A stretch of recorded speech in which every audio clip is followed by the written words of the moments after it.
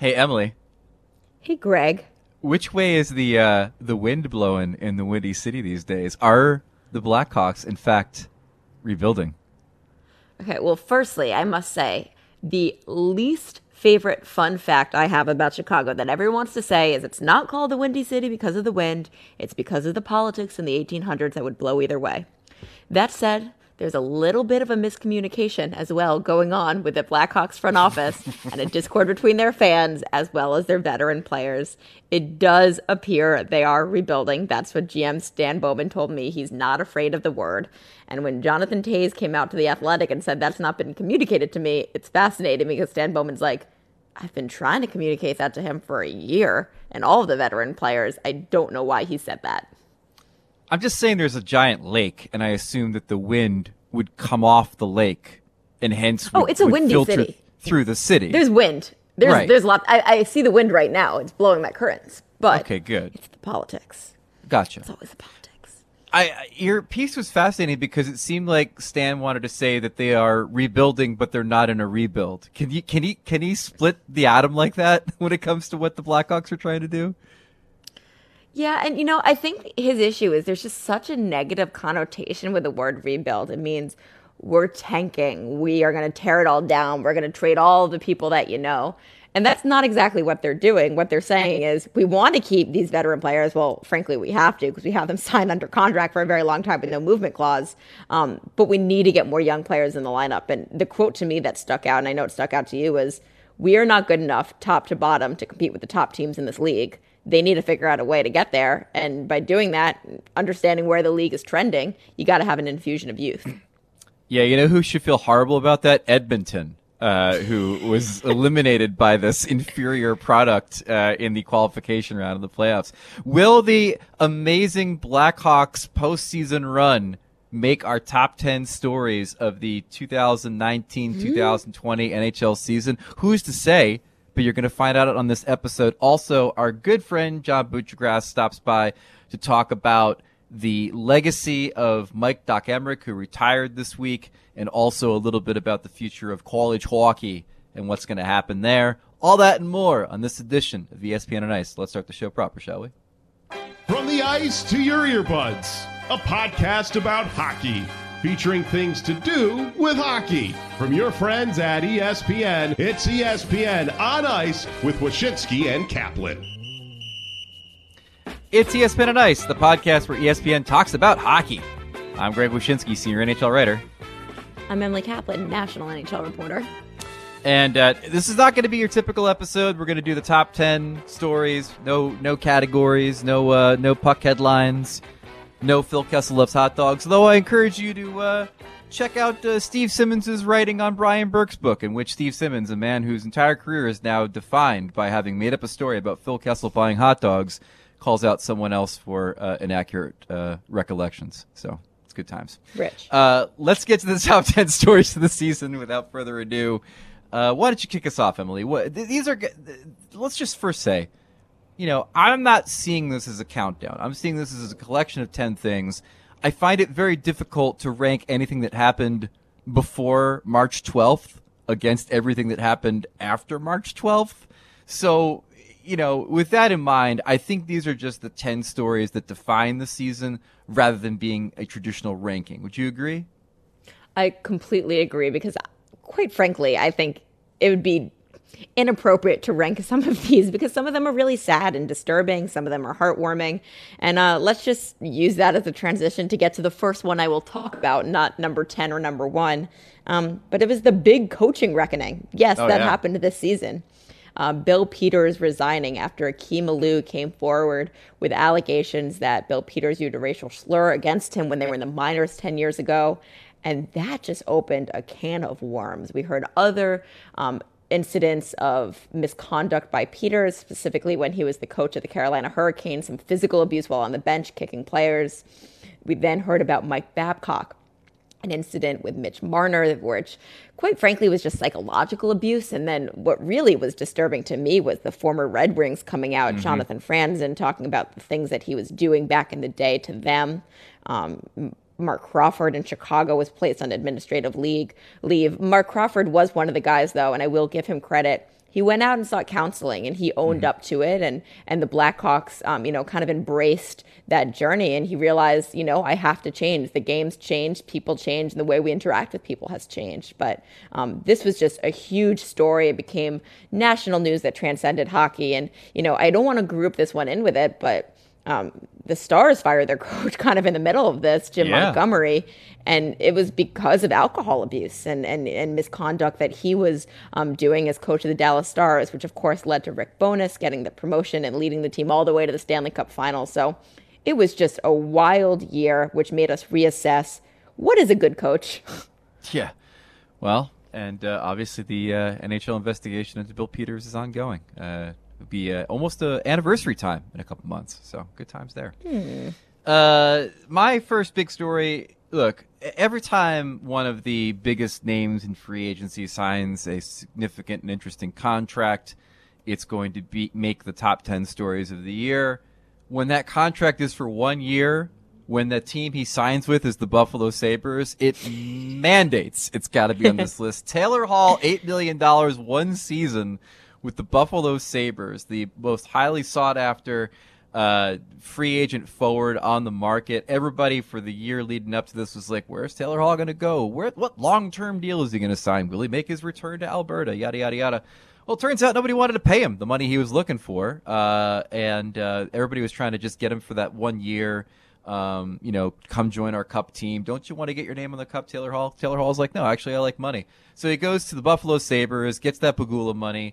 Maybe they become a better team, become a playoff contender with Taylor Hall skating on Jack Eichel's wing. But more to the point, Taylor Hall gets that sweet, sweet Jack Eichel point boost that Jeff Skinner got to get his big old contract a couple years ago. And I think it's good for Hall in the short term, looking forward to something more long-term next offseason. But in the process, Kevin Adams, we had on the show recently, gets the belle of the free agent ball to come dance with him in Buffalo. I still can't wrap my head around this. I'm going to have to see him in his Sabres uniform to actually see this Still happening. that it happened? Yeah, exactly. Okay, I'm going to give it a nice little heartwarming story for my next one. All right. David Ayers. Yes, that happened this season. Oh, my God. There's no way that happened this season. Why, yes. February 22nd. Both of the Carolina Hurricanes starting goaltenders, James Reimer and Peter Mrazek, were injured in a game against the Maple Leafs. And if you thought Scott Foster, accountant by day, goalie by night for the Blackhawks, was a good story, the E-bug takes another turn because David Ayers comes in. And the best part about him is that he's a Zamboni driver, which then, was kind of an iffy situation. Is he or is he not a Zamboni driver? Does that just look good in a headline? I don't care. He was paid $500 for the game. Was he paid or not? I don't care. It's just a damn good story. He comes in, saves the day. The Hurricanes are just, loving this energy. The locker room speech that Rod Brind'Amour gave after the game was incredible. We then get the state of North Carolina, the governor, Roy Cooper, declaring Ayers a Canadian citizen, an honorary citizen of the state of North Carolina. Raleigh named February 25th David Ayers Day. It was just incredible. He made the Today Show. He did his whole media tour. And the ripple effects from it are fascinating. Only recently did I learn Zach Bogosian was in Toronto that day and was supposed to have a meeting with GM Kyle Dubas. And his team was so embarrassed by what happened the night before of a Zamboni driver, potentially E-bug, beating his team. He canceled the meeting with Bogosian, which led him to sign with the Tampa Bay Lightning, and they won the Stanley Cup. Would the Lightning have won for not for Dave Ayers? I don't know. Who's to say? That's right. The dominoes all fall. Man, I really wish at the time they had played up the pro wrestling-esque angle of whose side is he on when he came out. Was he actually a Leaf sleeper agent? Could have been really good high drama. Speaking of high drama, oh my God. The year that was the Vegas Golden Knights. Let us count the ways. Keep in mind, they come off the first round defeat in the previous postseason to the San Jose Sharks in a game in which the NHL changed the rules on how video review is used in order to compensate for the phantom 5-minute major. Okay, so that happens. They go into the season. They're okay for a while. They fire Gerard Gallant. My God, first coach in franchise history, led them to the Cup final in the first year of existence.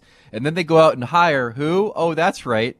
The hated coach of the rival Sharks, Pete DeBoer, comes over and takes over the team. Fans are conflicted. What are we supposed to think? We hate this guy. Now he's our coach. The season goes on.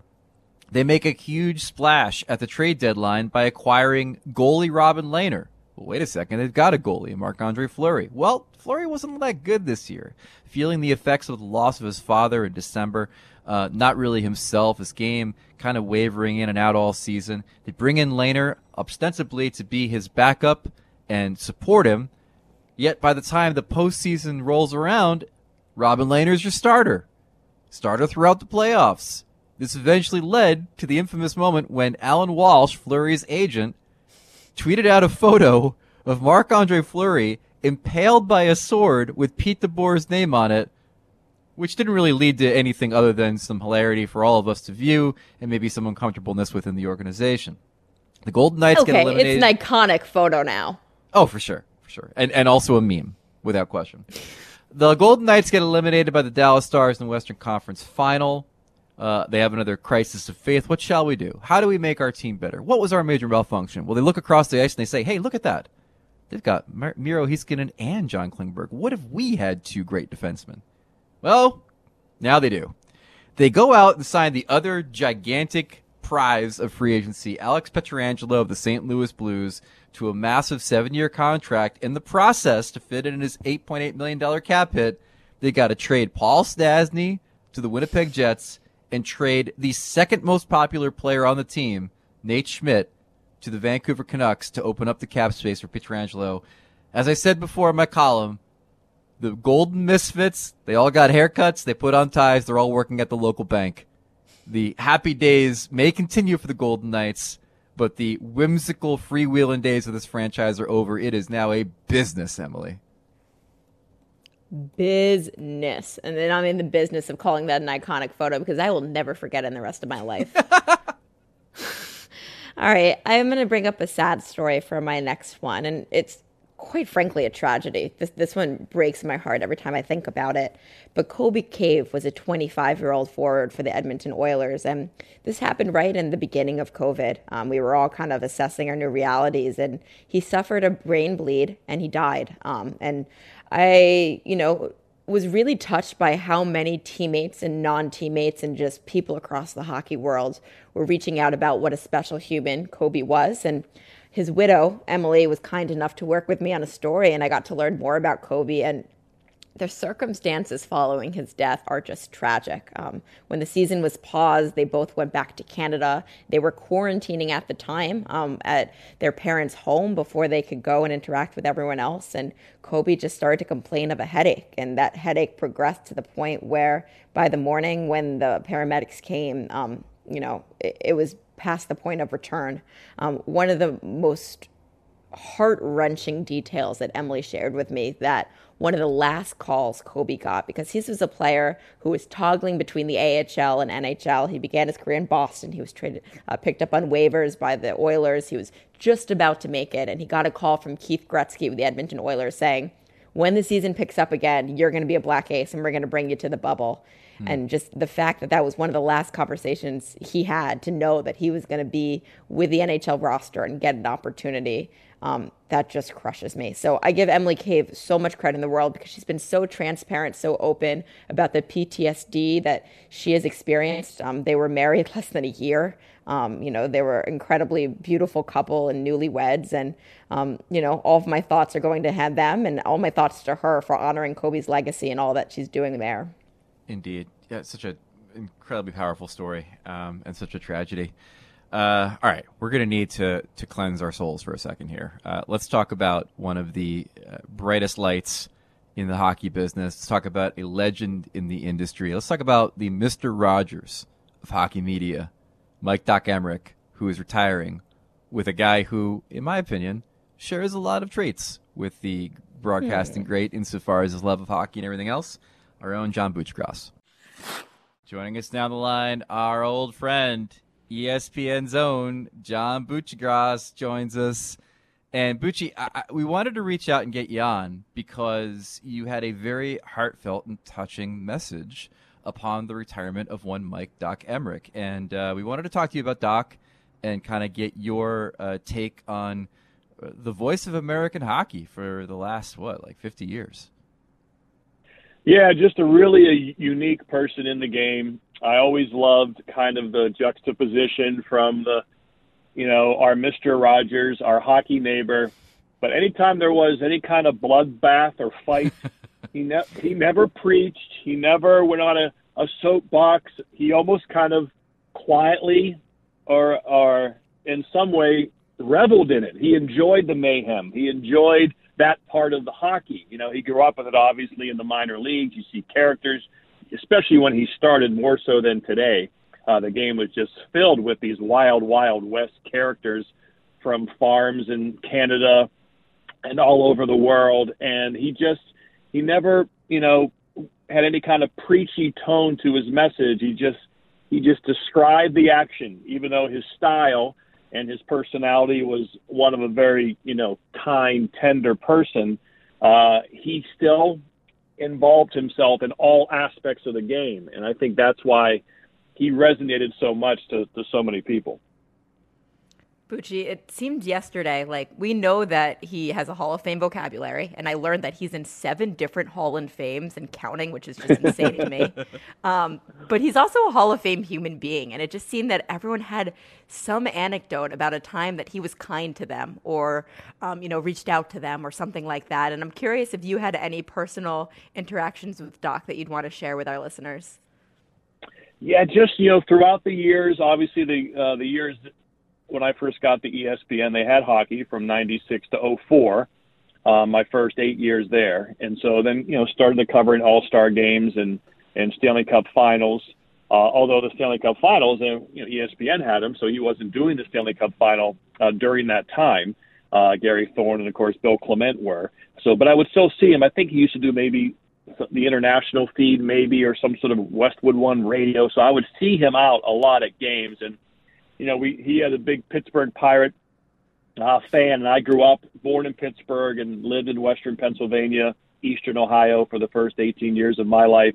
I was a big Pirate fan until my teenage years. Willie Stargell was my hero. My dad was a Pittsburgh Steeler season ticket holder, so I kind of, even though my parents were Boston people, so I've always had that kind of half and half New England, Pittsburgh kind of sports fandom and overall personality, as a matter of fact. And so we would have that in common. And I wrote about him in my old ESPN.com column now and then. I always just bring it back. About this. I loved his language. I loved his language and the word and how he described the game. I just thought he was just a wonder to listen to in those years, and just enjoyed him, everything about him. And like I said, he just really did have an angelic quality about him, and is really cool when you come across those people. And I don't think he ever had children, and maybe that's the secret to happiness and peace, is not having children. He had dogs, lots of dogs. Yeah. It's interesting. You mentioned Gary Thorne. I always found it interesting that for a lot of American hockey fans of a certain age, there's a Beatles and Stones Magic and Bird thing with Gary Thorne and Doc. Like, Doc was a very unique style, very sing-songy, very radio guy doing television. Gary Thorne was big voice announcer guy, and it was much more of a different style. I always found it interesting that was the juxtaposition that people to this very day draw between those two guys. Yeah, I like that Stones Beatles analogy.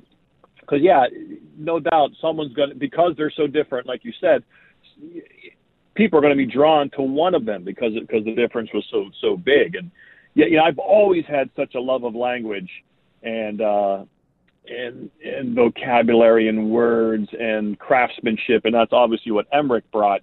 But I also like Def Leppard and I like rocket. I like rock and roll, and no one cut through a crowd like Gary Thorne's voice did. It was just and when people talk about play-by-play, how obviously you can't measure it. It's like art. It's not a metric. It's not a batting average. It's not a shooting percentage. But it's 75% voice. Like, it really is. That's the muscle. If you're going to be a bodybuilder, you have to have big pecs. If you're going to be a play-by-play guy, to win the bodybuilding contest, Schwarzenegger always won because he was the biggest dude. If you have two guys who are exactly proportioned, the bigger guy will win. And so same with broadcasting. If you have that voice, that's a big start, is having the voice. And Gary just had that voice that cut through the Civic Arena when Mario Lemieux scored. And so you're right. There were two different, and they were stark because it went Emrick, Thorne, Emrick, in terms of a national voice. So they were different. That's kind of cool. And I think it's good for young broadcasters out there. You be yourself, you play to your style, and both can be reach the top of their game. All right, this next question comes with the disclaimer that all of this is very rich for 3 ESPN employees to be speculating about because we do not have the rights and we want the rights. But look, Doc Emrick owned the space as the voice of American hockey, like Greg said, for nearly 5 decades. And now he's gone. What young broadcasters would you like to see, or maybe existing broadcasters, get more reps? Like, who do you like listening to?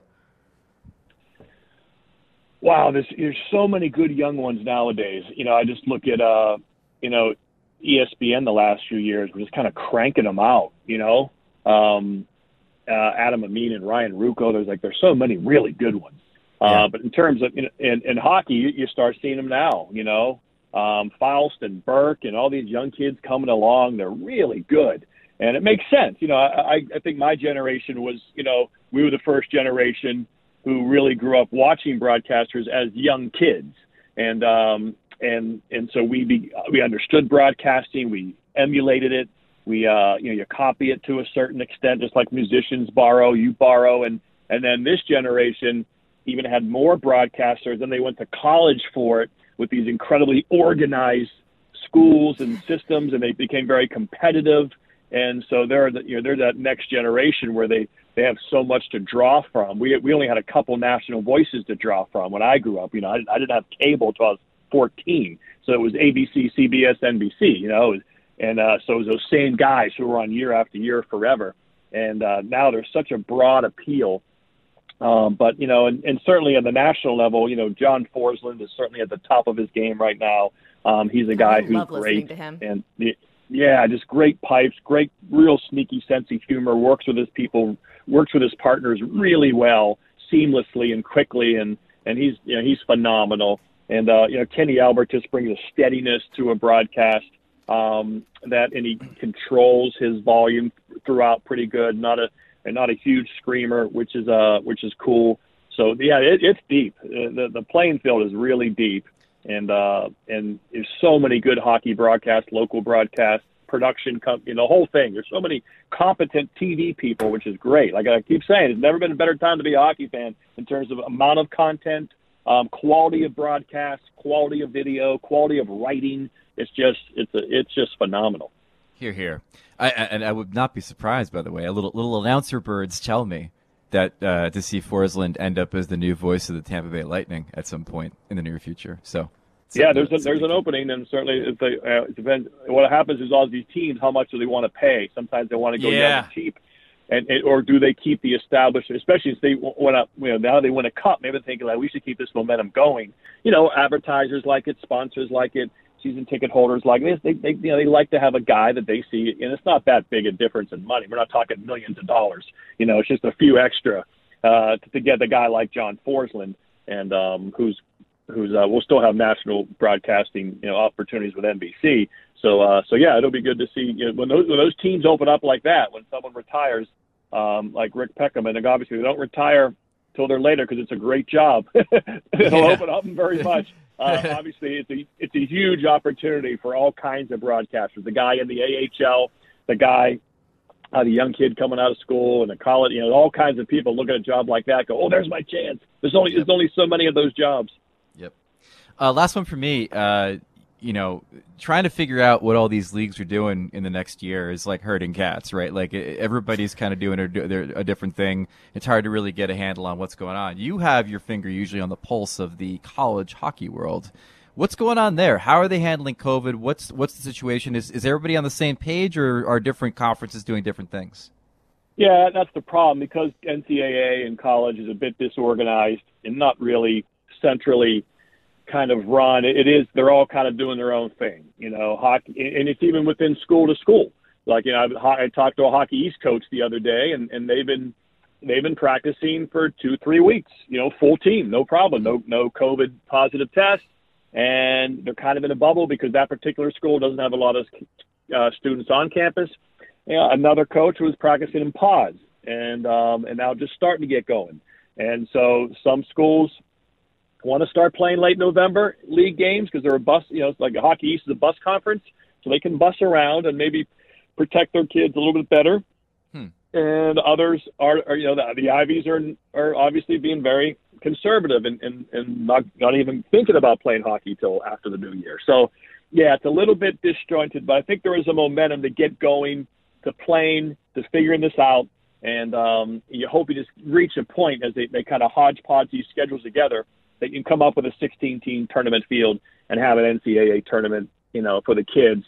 At that age, it's important for them to have a carrot to search for when you're young and you have time, and their emotions that they deal with and different anxieties. And when you think about the future and what am I going to do with my life, I think it's important for those young kids to have those carrots to keep them focused. And so as long as that's why I want the older people to keep fostering some hope.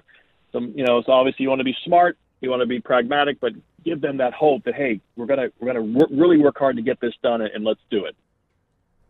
All right, Bucci, last one from me. All of our internal clocks are out of whack thanks to 2020, but this is technically cottage season when GMs all get lost because it's the off season, and free agency settled and the draft settled. And I'm just curious, what team do you feel like made some moves in the last 2 or 3 weeks and you're like, wow, I am so excited to see that team take the ice. That's exciting. Wow. That's a good one. Certainly,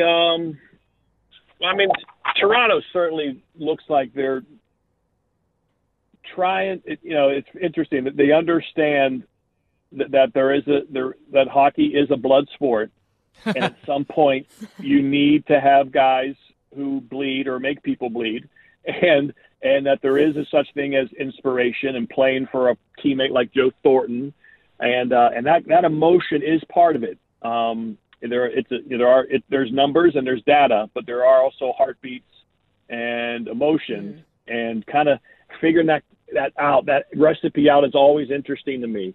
And you can see what they're doing is obviously a concerted effort to do that. And to me, but in the last couple of years, it's just Vegas, just getting player after player. It seems it's like. It's amazing. They keep adding these huge marquee guys. And what a story with an expansion team, and to get that traction right away and to finally figure out, hockey and all sports, that, boy, we should probably have expansion teams be good as soon as possible and not have them rot for a decade like in the past. That's really a great model, I think, for all sports going forward, and for hockey, and for them to be that, to show how they've got a hold of that market and become a good franchise right away, and it's not sullied in any way by constant missing. That becomes a joke, whether it be the Atlanta Flames or the Atlanta Thrashers, either both those, they become kind of punchlines.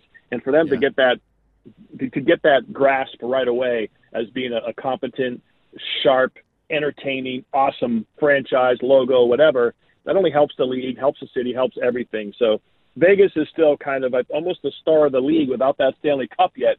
They really have they cast a big glow on the league because how they've operated the Cinderella story year one, and just in subsequent years keep getting these big time players and how they trade, how they draft.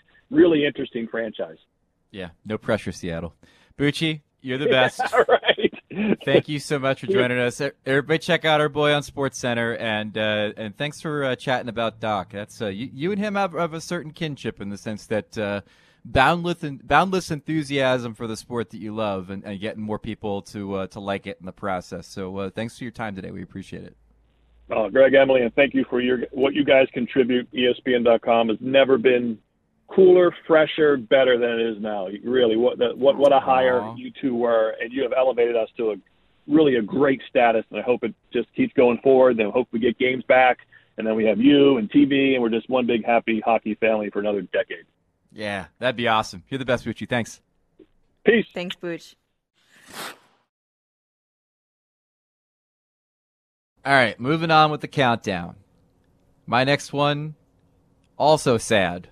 We're going to bookend the Doc Emrick talk with sad. This was also the season where Jay Bouwmeester collapsed on the bench. February 11th was the date. In a medical emergency due to a cardiac episode. It was a St. Louis Blues Anaheim Ducks game, suspended at a 1-1 tie with 7:50 left in the first period. The game would eventually be finished. just an incredibly scary moment for a player that is really well liked around the league. And eventually, Bouwmeester had an implantable defibrillator procedure placed on injury reserve. Game was made up on March 11th, but all reports are that he's doing okay now. But clearly, just without question, one of the scariest moments of the season to see Bouwmeester collapse like that. And once again, kudos to all the medical professionals that are on call for these types of moments to once again be right there to help a player in a bad spot. It was a reminder that the NHL does have these incredible procedures in place in the small incident that there is a case like this. And, you do have to give them credit here. So glad to see he's healthy and he's back around the Blues, although we might not see him skate on the ice anytime soon. My next story is the story. It's the big story. It's what happened right after that March 11th game, and that's the NHL season going on pause. And I'll just never forget, Greg. I was at the GM meetings in Boca Raton, Florida. It was the first week in March, and there was just starting to be some whispers like this novel coronavirus is coming to North America, and how is it going to affect us? And I remember emailing Bill Daly saying, hey, and you and I meet up for 15 minutes because I just want to ask you a question. We sat. He ordered his go-to light beer. I ordered one as well. I don't think he was happy I ordered one because he didn't want me to drink with him, but that's besides the point. And I asked him, point blank, are you concerned that you're going to have to, or are you in a position, I think I said, where you would have to play games without fans or potentially pause the season? And I'll never forget what he said.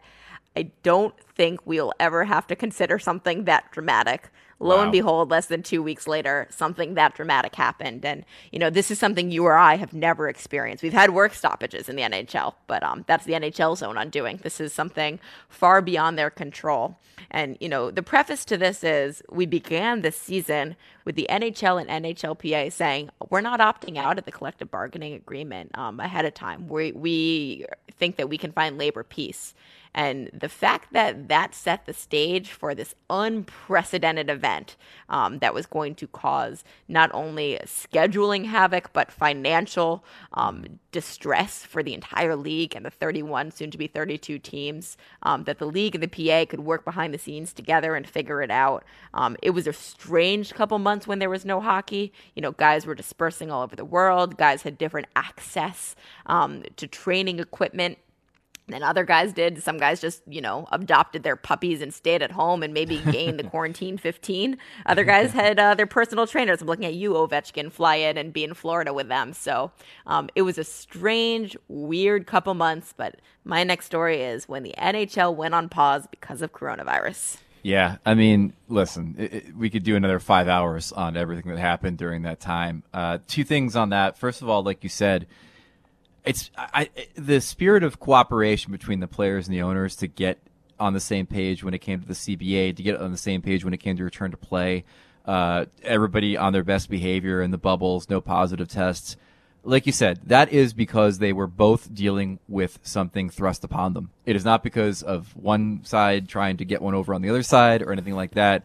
It is the rare moment where everybody kind of comes together for a common cause. The thing I'll always remember about the timing of that was the San Jose Sharks attempting to keep on playing, right? And right around the time of coronavirus, trying to maybe even do an empty arena thing when they got back from a road trip. And I'll never forget the one press conference that we had with the Sharks players. It was in an auxiliary locker room in their practice facility. We, in the media, were at the back of the room. The Sharks players were at the front of the room. There was a good 10, 11 feet between us. And I just remember being there and being like, my God, is this what we're going to do now? And is that the last time you saw a player face to face? Yeah, that was the last time I saw a player face to face. And it turned out it's not what we were going to do because we just would do everything over Zoom. Because something called Zoom exists. Yeah, that's right. So it's just funny to think back at that moment where you're just like, wow, this is different. I hope this isn't how it goes. And it turns out, well, no, it didn't go that way at all. In fact, you're just going to have to do it remotely and never see these people face to face for months on end. It's crazy. My next one, also crazy. Seattle. They have a hockey team, and now they have an official name. Somehow, the good people of the internet willed the name Kraken into existence. The Seattle Kraken, not Krakens, Kraken, because the line from the movie is "Release the Kraken," is the new name of the NHL's newest franchise. I would have been fine with Sockeye. Thought that was a cool name. Anything fish-oriented would be pretty cool. Glad they didn't do totems. That's wrought with problems. Kraken's the name, and they came out with the name. They came out with the colors. They came out with the jersey. They came out with the logo, and I think everybody was real pleased with the debut of the Seattle Kraken as the NHL's newest moniker. Man, like we've talked about Vegas, and even Bucci mentioned it, the precedent that they set for expansion teams, not just in the NHL, but across all sports. And when you look at what Seattle's doing, they're doing it right. Like, they had such a high bar to clear, but the one guiding principle they have is they're letting fans dictate, everything they do. And I think that's a winning formula to success, especially, and I hate using this phrase, in these unprecedented times. But Greg, something that did happen in these unprecedented times was bubble hockey, a new term. It's an old term, but we repurposed it to mean something completely different. Again, when we talk about things that we thought were going to happen, like, that 1 week where we believed we were playing in North Dakota and New Hampshire to resume the season, that didn't happen. The NHL wanted to go to Las Vegas, made the last-minute pivot when it saw the spike in coronavirus cases in that city as well as Nevada and said, we're going to go to Canada. Why not go to Canada? So they set up two dueling, or maybe parallel is the better word, bubbles. One in Toronto, one in Edmonton. And they told players, please come. Your escrow will thank you later. We need this for the viability of our sport. We've got to finish the season. And like you said earlier, everyone bought in. It wasn't easy, though. And as we detailed in our story where we talked to players after they left the bubble, it wasn't pretty. Behind the scenes, I'm hearing a lot of stories now even trickle in about the mental health toll it took on guys, how difficult it was to be separated from their families that long. The people specifically in Edmonton who lasted as long as they did, the fact that their hotel was connected to the arena via tunnel, and there was days on end where they didn't see sun or civilization or light.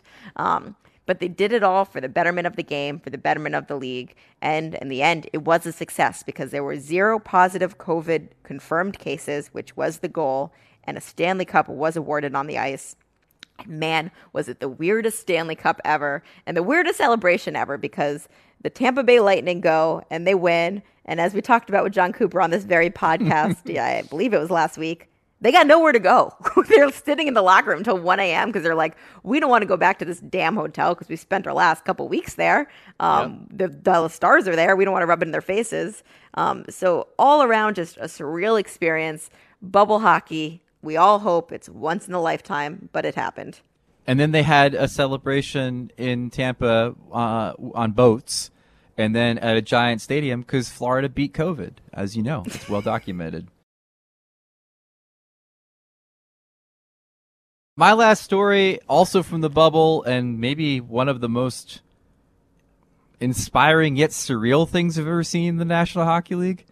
The social justice protests in the bubble. And outside the bubble, too. It tracks back to May and the beginning of June, when you had over 100 players and all 32 teams post messages after the killing of George Floyd. Obviously, messages of varying degrees of specificity and passion, but messages all the same.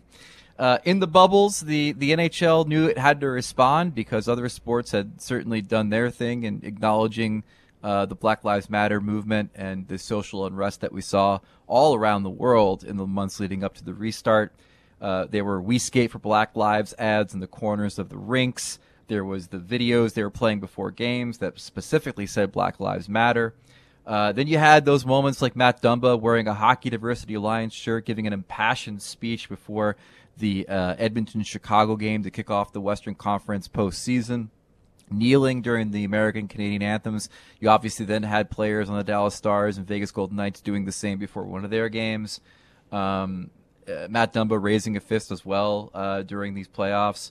Then eventually, following the lead of NBA players after the shooting of Jacob Blake in Kenosha, Wisconsin, the NHL players rallied together and requested that games be postponed. 4 playoff games postponed in the NHL to follow the lead of the NBA players that got their games postponed and other players in other sports doing the same. And that led to that amazing scene where all these players of color in the Western Conference stood at the forefront of all these white players at a moment of racial unity, a press conference answering questions about their actions and things of that nature. Just a really stirring scene. And, of course, the end result of all of this as we emerge from the bubble is the NHL has 4 committees. Now, these committees are not the end result of what happened in the bubble. These were always sort of in the works. But the next step of this thing is things like the Player Inclusion Committee and all these other 3 committees looking at diversity in the sport from different aspects. And then, of course, obviously the Hockey Diversity Alliance doing their own thing, not affiliated with the NHL, powered by a collection of players of color that are playing in the league currently and former players. And as PK Subban told us last week, kind of the MLK Malcolm X vibe happening right now of 2 different approaches to the same problem. And we'll see how those 2 approaches mix. But listen, I've been a hockey fan all my life. I know what the demographics of my sport is. I know what the fan base of my sport looks like according to recent polls from 538. And to see a moment like this and a movement like this within hockey was something I always hoped to see and something I hope I continue to see beyond the moments in which it's, politically expedient to recognize these things. You pointed it out afterwards, when we listened back to that PK Subban interview. That quote is incredible. Malcolm X and Martin Luther King didn't always see eye to eye, but they had an impact in their own right. And I love going forward viewing the HGA kind of as the resistance. And that's maybe what the NHL needs because, as you said, this has been a long time coming, and maybe they need an outside voice, a critical voice to come in and stir the pot. But I do think they will have an impact, continue to have an impact, and I do think these committees can have an impact. So, like you said, I'm curious to see how this unfolds in the coming months. Indeed. All right. That it? That the full list? Guys, we're letting you out early. Class is dismissed. Hey, listen, obviously with the off-season hitting, ESPN on Ice is going to be a little bit more sporadic. We'll definitely drop new episodes during the off-season, and obviously if there's any huge news, we'll reconvene and do the thing. No show next week for sure, and we'll kind of give you guys the heads up on the schedule after that. But thank you so much. As we often say, and as Bucci so generously noted, it's been a real good year for us as far as traffic on the site, as far as you guys consuming our content, as far as listenership to the podcast. It's been an upward trajectory in the years that Emily and I have worked together, and we can't thank you enough for that. This is Greg. Yes. What a humble brag. Were we saying we're the only ones who had good 2020s? That's not what I'm saying at all. It was a horrible year.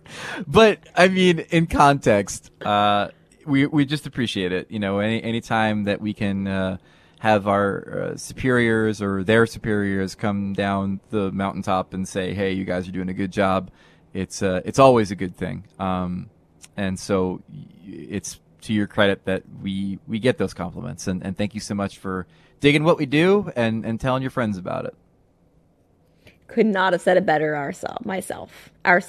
We just speak as one. Indeed. We are collective. Thanks, everybody. We will talk to you soon. And, thanks for listening. And thanks to producer Ryan. And thanks to John Buccigross. And thanks to Doc Emrick for 50 great years. We will talk to you soon. Take care, everybody. Bye. Bye. Bye.